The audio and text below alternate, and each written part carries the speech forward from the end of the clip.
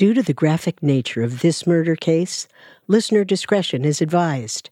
This episode includes dramatizations and discussions of gore, sex work, murder, and assault. We advise extreme caution for children under 13.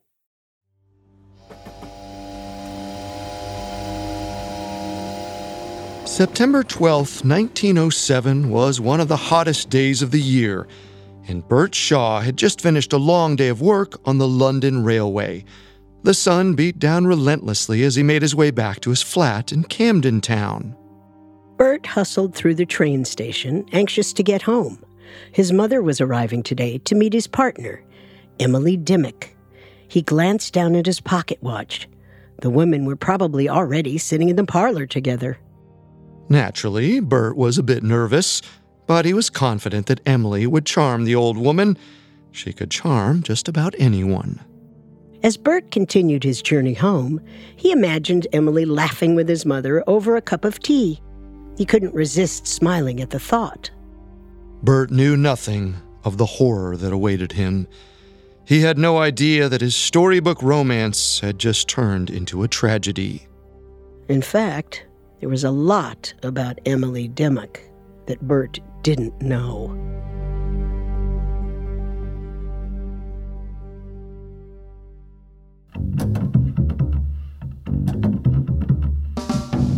This is Unsolved Murders True Crime Stories, a Spotify original from Parcast. I'm your host, Carter Roy. And I'm your host, Wendy McKenzie. Every Tuesday, we dive into the world of a real unsolved murder and try to solve the case. You can find episodes of Unsolved Murders and all other Spotify originals from Parcast for free on Spotify. This is our first episode on the murder of Emily Dimmock, who also went by the name Phyllis. This week, we'll cover Emily's early life and the night that led to her brutal murder. Next week, we'll track down a key suspect and examine why the case was never fully closed. We have all that and more coming up. Stay with us. This episode is brought to you by Anytime Fitness.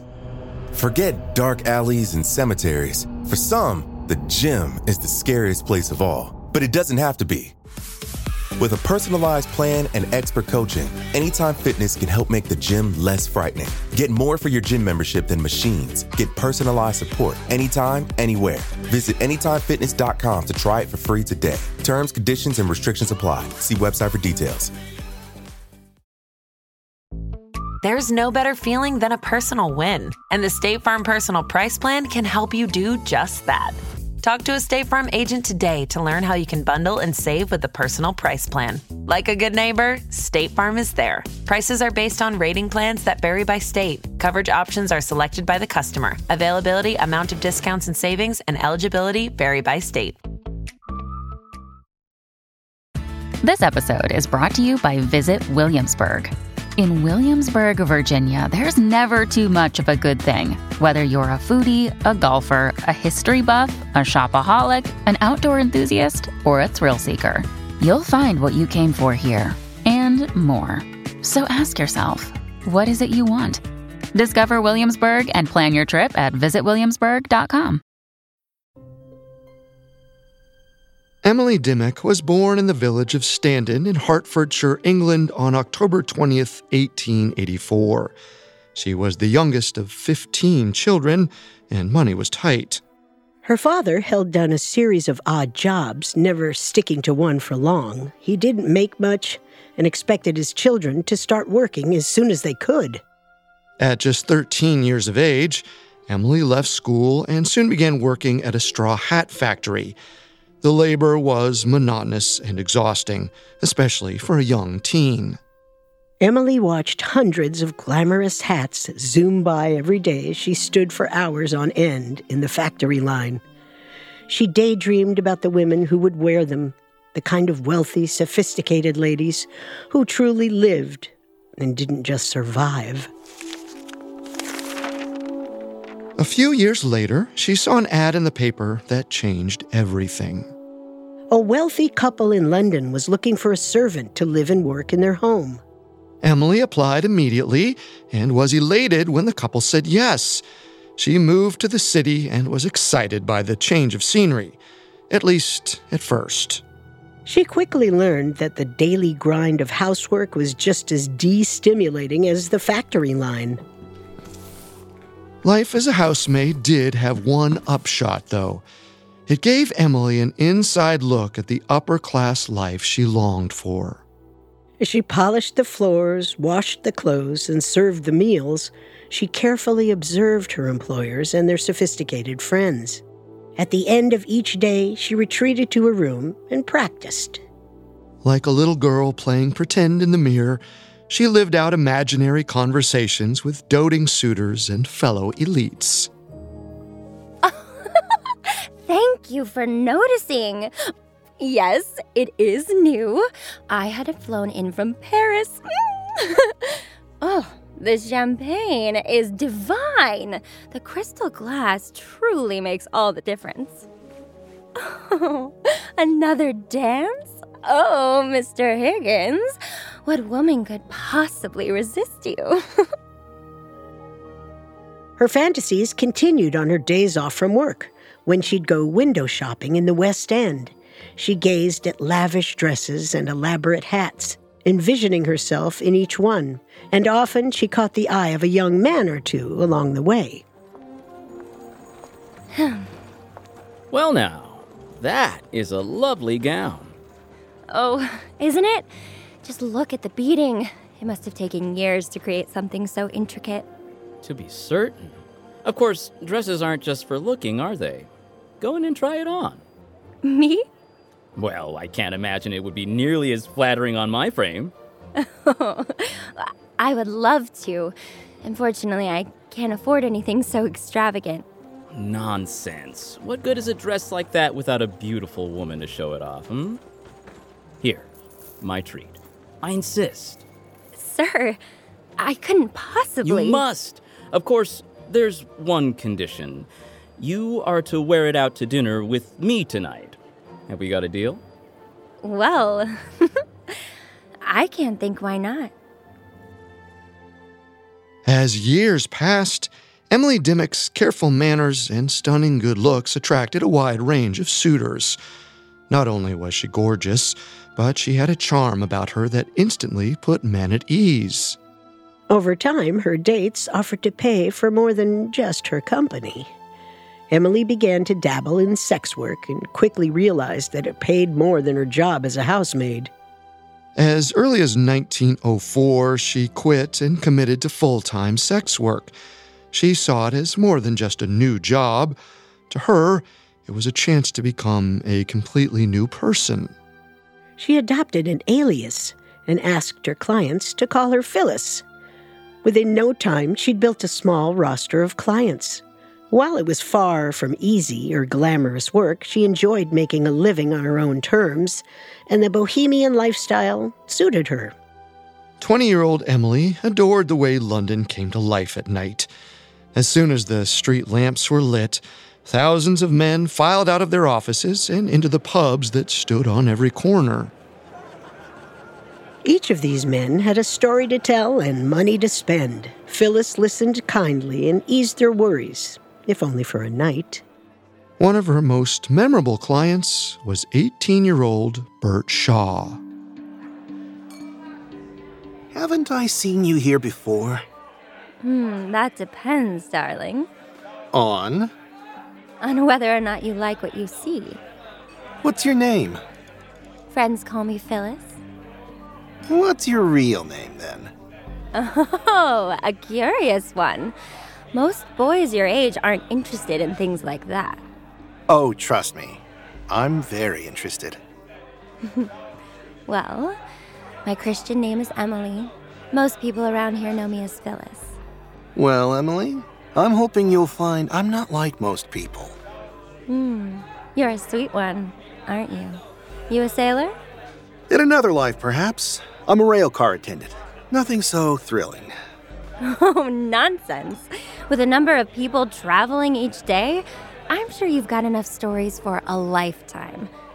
Buy us another round and tell me all about it. Bert loved the way Emily listened. She gazed at him wide-eyed and took in every detail like it was the most interesting thing she'd ever heard. He knew that he was paying her for this, and her attentiveness was just part of the job, but he hoped it could grow into something more. As Emily Dimmock continued to grow her clientele, Bert Shaw became one of her favorite regulars. Unlike many of the others, he respected Emily and seemed to genuinely care about her well-being. Eventually, Bert let Emily know how he felt. He wanted something more with her, a serious relationship, maybe even marriage, and he worried for her safety. He was scared that one of the strange men that she brought home would turn out to be dangerous. Emily brushed off his concerns with a laugh. She assured him that she was more than capable of handling herself. Still, she noted the warm feeling Bert's interest gave her. By the spring of 1907, Emily was 22 years old. She'd been a sex worker for more than 2 years and was longing for a more steady sense of companionship. Bert remained eager to offer her just that. Let me take you away from here. You can't be serious. I've never been more serious in all my life. Marry me. That is the afterglow talking. You don't want to tie yourself down to a woman like me. I've loved you every minute of the day for the last 2 years, Emily Dimmock. I want to share a life with you. And more than that, I want you to share life with me, and me alone. Bert, you break my heart when you speak that way. I can't give you what you want. You're unable to marry me without your parents' blessing, and I highly doubt they'd relish the notion of you marrying a woman of my profession. I've never questioned the things you've had to do to survive in this world, Emily. Besides, my family need not know of your past, but you should leave it in the past. Please, let me take care of you. When Bert asked Emily to marry him, he was 20 years old. That meant he was still considered a minor under British law and couldn't marry Emily without his parents' consent. For the time being, Bert relented on the idea of marriage and was happy to simply offer her a home. By the middle of 1907, the couple moved in together at 29 St. Paul's Road in Camden Town, London. To avoid any scrutiny from landlords, they pretended to be married and listed their names as Mr. and Mrs. Bert Shaw.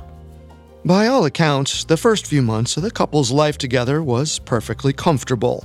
Bert worked the night shift, which meant he could spend most of the day snuggled up with Emily. The apartment was small, but it felt like home, at least when the sun was up. Nighttime was a different story. Emily was left alone all night, every night. She paced the 2-room apartment, itching for the nightlife she'd grown accustomed to. She would try to distract herself by playing piano, but still she couldn't drown out all the muffled laughs from the drunk passers-by. Emily missed the excitement and independence of her old life. She missed the money, too. Her weekly allowance from Bert was only a fraction of what she used to make in a single night. Soon enough, she'd made up her mind. After Bert left for work and the landlord went to bed, Emily crept outside to become Phyllis once more. Coming up, Emily resumes her life as a sex worker in secret. Listeners, most of you probably know that I host another podcast series called Serial Killers. What you may be surprised to learn is that we've been working on that podcast for 5 years now. So as a special treat for the fans, we've prepared an anniversary series examining the mythology surrounding 4 of the most feared killers who ever lived. Kemper, Gacy, Bundy, Dahmer.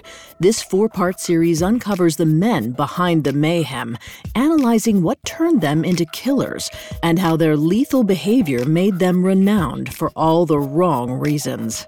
Serial Killers is the perfect podcast for any true crime or storytelling fan, and this 5th anniversary special is not one to miss. Check it out today by following Serial Killers, free and only on Spotify. This episode is brought to you by Anytime Fitness.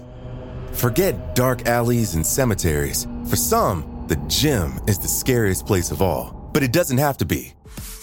With a personalized plan and expert coaching, Anytime Fitness can help make the gym less frightening. Get more for your gym membership than machines. Get personalized support anytime, anywhere.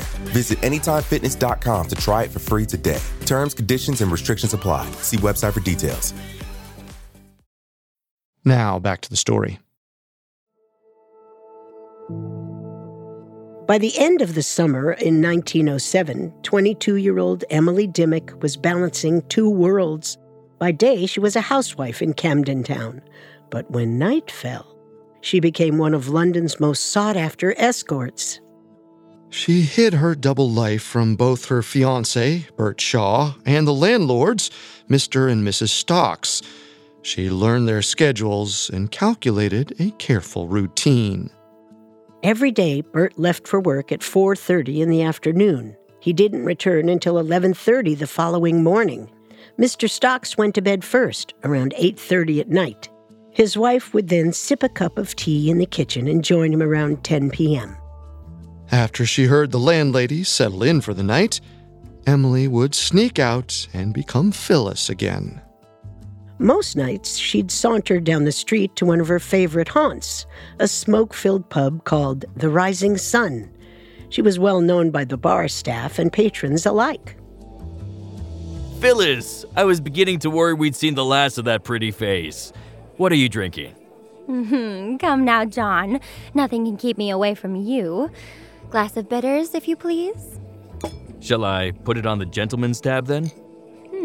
Which gent are you referring to? The young fellow in the bowler hat there. Came up to the bar asking around for you. I assumed you two must be meeting. Ah, right then. His tab will be fine. Thank you. There she is, the loveliest lady in all of Camden town. You flatter me, Mr. Wood. It's a pleasure to see you again. Where have you been hiding then, Phyllis? I've been lonely. I've just moved into a little flat down the way. Dreadfully tiring business. A new room, is it? Well, you must offer me a tour. Happy to oblige, of course. My landlady's a prude, but thankfully, she's also a sound sleeper. Cheers. One of Emily's least favorite regulars was 30-year-old Robert Wood. He was an artist from a well-to-do family who spent his days designing patterns for glassware. He visited sex workers frequently, but went to great lengths to keep these liaisons a secret. The staff at the Rising Sun didn't even know his name. Robert was younger and more handsome than Emily's average customer, and he paid well. Some sources claim that the two of them were seen together as early as 1905, in the very beginning of Emily's sex work career, but despite their familiarity, Emily was always a bit afraid of him. Most of Emily's clients were satisfied with the transactional relationship and happily said goodbye when the night was over. But Robert had been jealous and territorial from the beginning, and in the summer of 1907, he became even more so. Robert booked appointment after appointment during that time. Emily was unsettled by his behavior, but she did her best to treat him like any other customer and offered him a full range of services. Some nights he paid for sex, and other nights he'd just want to lounge in her bed. He'd doodle in a sketchbook, and Emily would flip through her collection of postcards. Belgium. That's it. I'm still missing a postcard from Belgium. Other than that, I do believe I've collected one from all of Europe. What are these? Love notes from your other boyfriends? Now, Robert. Jealousy is unbecoming, even with a face like yours. Postcards are precious things. Plus, I love the artwork. I feel as though I'm curating my very own gallery. You have the beating heart of an artist, Phyllis. We're a rare breed, and we can always smell our kind, even if your taste is lacking. What surprises, nay, offends me more, is that you have never requested a bit of art from me. Requesting takes a bit of the romance out of it, wouldn't you agree? Well, then I'm insisting. Let me draw something for you. Here, this one's blank. I picked it up myself from a bloke who was selling them down at the Eagle. Make it proper, and jot a little something for me on the back. Robert took the postcard, holding it out of Emily's view while he sketched.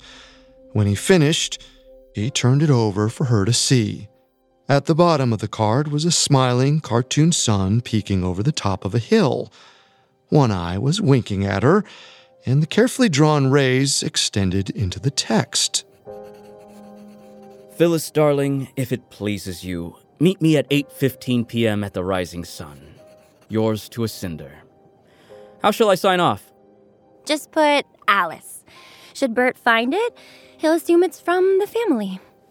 Who's this Bert, then? He's my old man. You're married? What is it to you, love?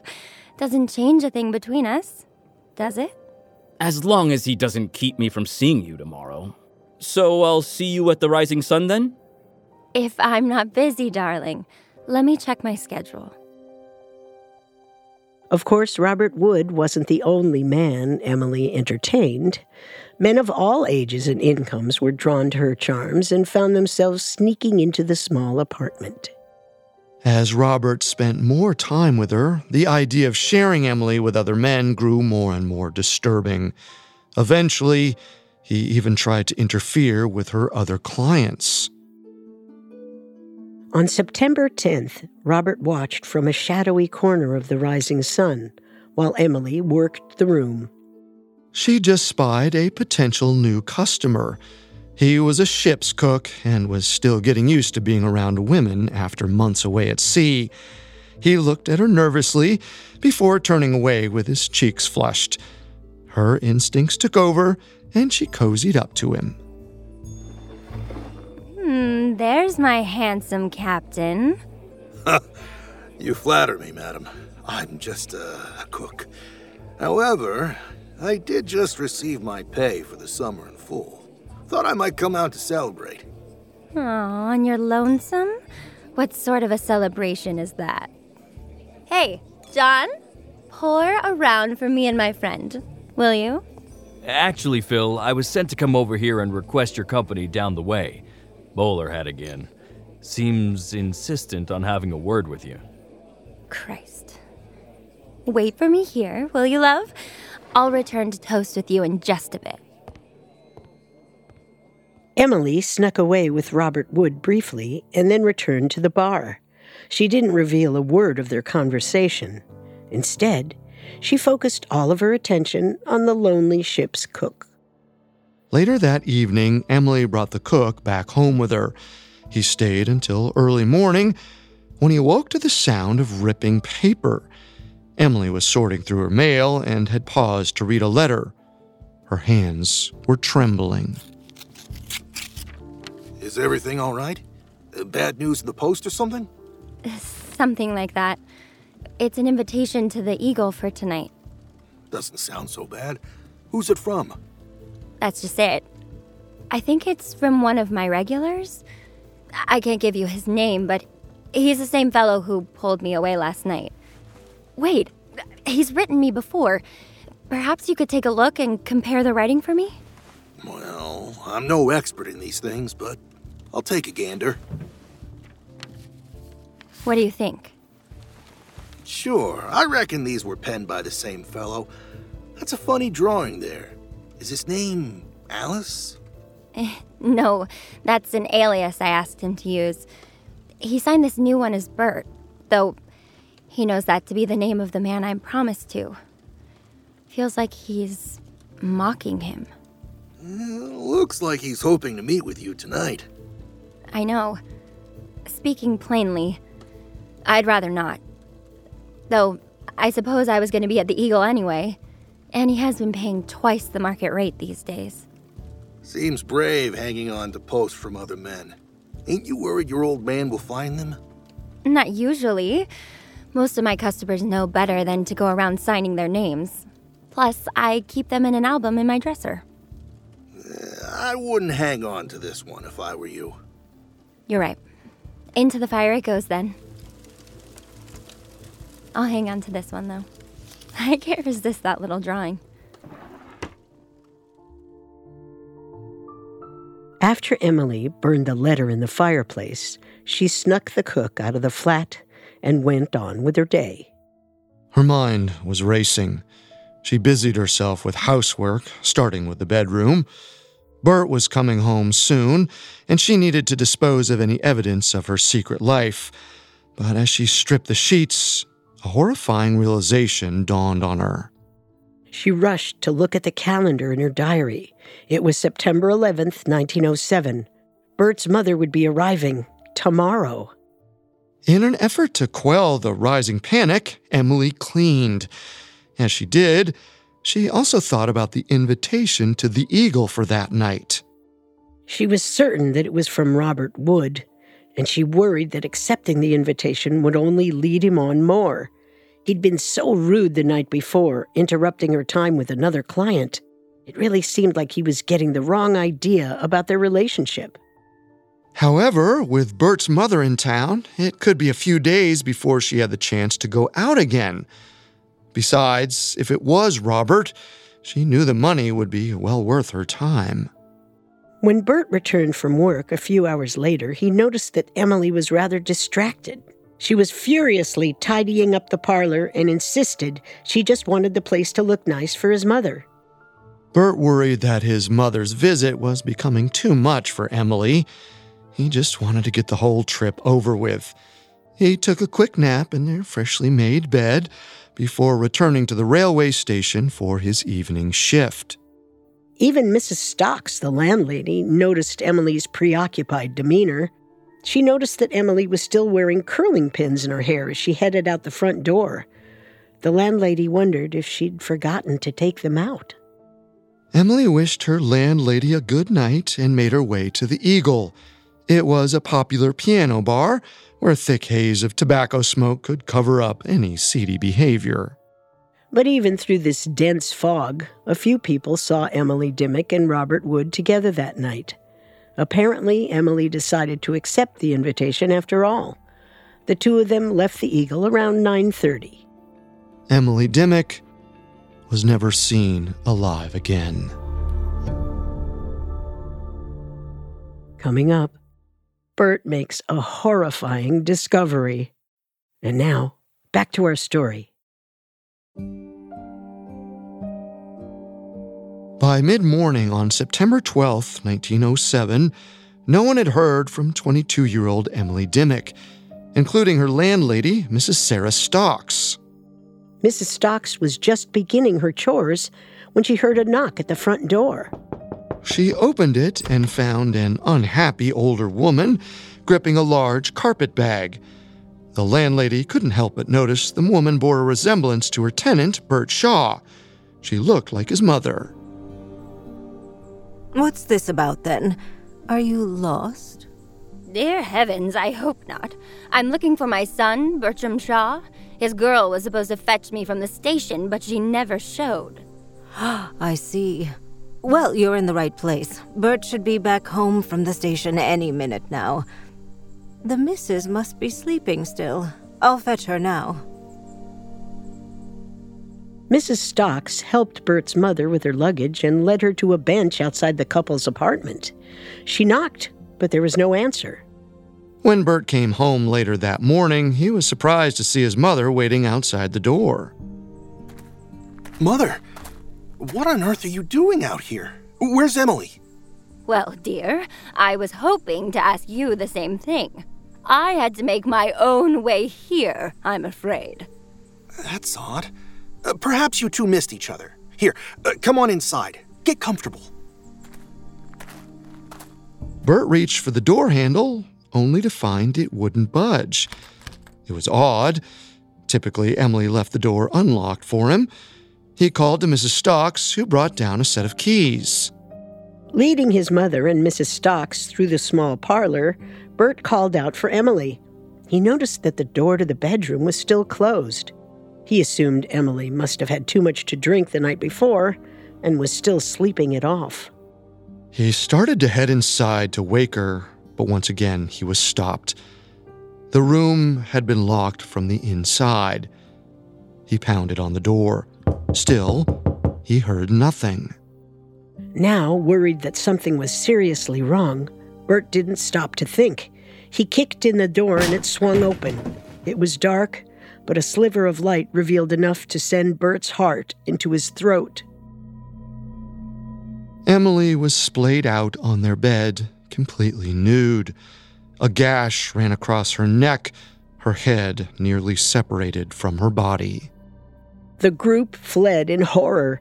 Police were called to survey the scene. The place had been ransacked, with drawers pulled out and items strewn all over. Emily's postcard album had been removed from its usual hiding place and was lying open on top of the sewing machine. Postcards were scattered across the floor. It looked like the killer had cleaned his hands in the porcelain wash basin. The stagnant water was a sickening shade of pink. The injuries to Emily's throat were brutal and extensive. The position of her body made it look like she'd been attacked in her sleep. During his interview, police were forced to ask Bert some awkward questions about Emily's love life. We understand how difficult this must be for you, Mr. Shaw. Take as much time to answer as you need. I'll help however I can. Do you notice anything missing from the apartment? Her purse. Maybe some jewelry. All right, very good. Now, this next question's going to be a bit tougher. Judging from the way she was left, the examiner is confident she had sex shortly before she died, and then she fell asleep next to the culprit. Now, you said you were at the station this whole time, but that leaves some questions open. Do you think your wife could be this, comfortable with anyone else? She's not my wife. Not in the law's eyes, anyway. When we met, she was working the streets for money. I tried to free her from all that. I fear she didn't want to be rescued. Ah, I see. And did you have any reason to suspect that she resumed her old line of work? If I did, I pushed it away. I was sure sometimes I'd come home and smell tobacco lingering on the sheets. I don't smoke, but I figured it might be the landlord or something. Oh, God. What a fool I've been. Easy there, son. Take a deep breath. If it's all right by you, I'm going to send a few men down to the train station to verify your whereabouts last night. Be my guest. Bert Shaw was the first to be removed from the list of suspects. Multiple people saw him at work that night, and the police couldn't help but feel sorry for him. The brutal manner and circumstances of Emily's death would be enough to shatter men 4 times his age. After Bert told the police about Emily's history as a sex worker, they tried to find all the men who could have been in bed with her that night. They began nightly patrols of the neighborhood and stopped into local drinking establishments. They showed the staff a faded photo of Emily Dimmock, asking, "Have you ever seen this woman?" It didn't take long for the bartenders at the Eagle or the Rising Sun to recognize her. They told the police that she was a steady companion to the men of Camden town. These interviews led the investigators to the ship's cook. He was the last client Emily saw the night before she died. Relax, son. If we were arresting every bloke who paid for a woman's company, there'd be no men left in London. We just want information. I rarely ever do that sort of thing, I swear. She was just different. She was easy to be with. I'd imagine so. How long were you with her then? We went back to her place the night of the 10th. I stayed over until the next morning. I was hoping to meet with her again that night of the 11th, but she'd already received a letter inviting her out to the Eagle. A letter, huh? Did she say who she was meeting? She wouldn't say. Confidentiality is part of her business, but she did seem nervous. Said she'd rather not go if it was the bloke she thought it was. She had me look at another postcard he'd penned, one with the cheeky little sketch of a rising sun. Where are these postcards then? Did you see where she kept them? Yes, actually. She burned the invitation to the Eagle, but she put the one with the drawing in her album. I think it was hidden in the dresser. Police set out to find these missing postcards. Constables poked through Bert and Emily's fireplace and found a few bits of charred paper. It seemed like these were all that was left of the second postcard. Now they needed to find the first one, the one with the winking sun on it. Police rummaged through the apartment, but to no avail. It had disappeared.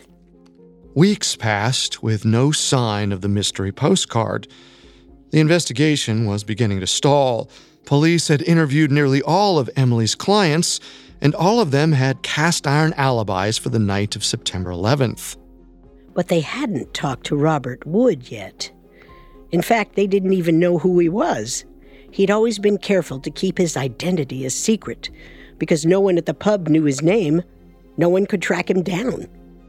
Meanwhile, papers across England began to report on the horrific attack.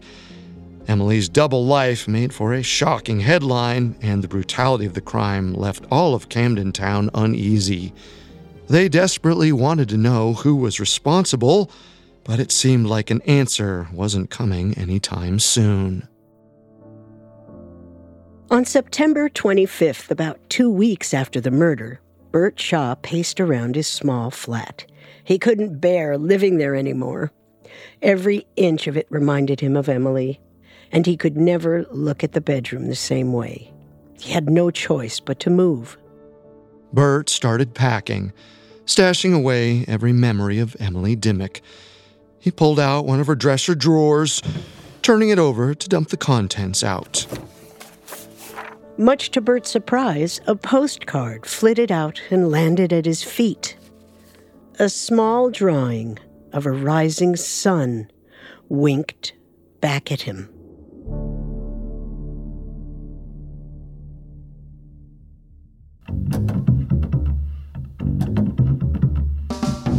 Thanks again for tuning in to Unsolved Murders. We'll be back next Tuesday with another episode on the Camden Town murder. For more information on the mystery, we found The Great Trials of the 20th Century, the Camden Town Murder by Sir David Napoli, extremely helpful to our research. You can find all episodes of Unsolved Murders and all other Spotify originals from Parcast for free on Spotify. We'll see you next time. If we live till next time. Unsolved Murders True Crime Stories is a Spotify original from Parcast. Executive producers include Max and Ron Cutler. Sound design by Michael Langsner, with production assistance by Ron Shapiro, Nick Johnson, Trent Williamson, Freddie Rivera, and Carly Madden. This episode of Unsolved Murders was written by Ellie Margulis, edited by Kylie Harrington and Giles Hofseth, fact-checked by Catherine Barner, researched by Mickey Taylor, and produced by Travis Clark. The amazing cast of voice actors includes Jerry Courtney Austin, Tom Bauer, Joe Hernandez, Ellie Schiff, and Jen Wong. Unsolved Murders stars Wendy McKenzie and Carter Roy.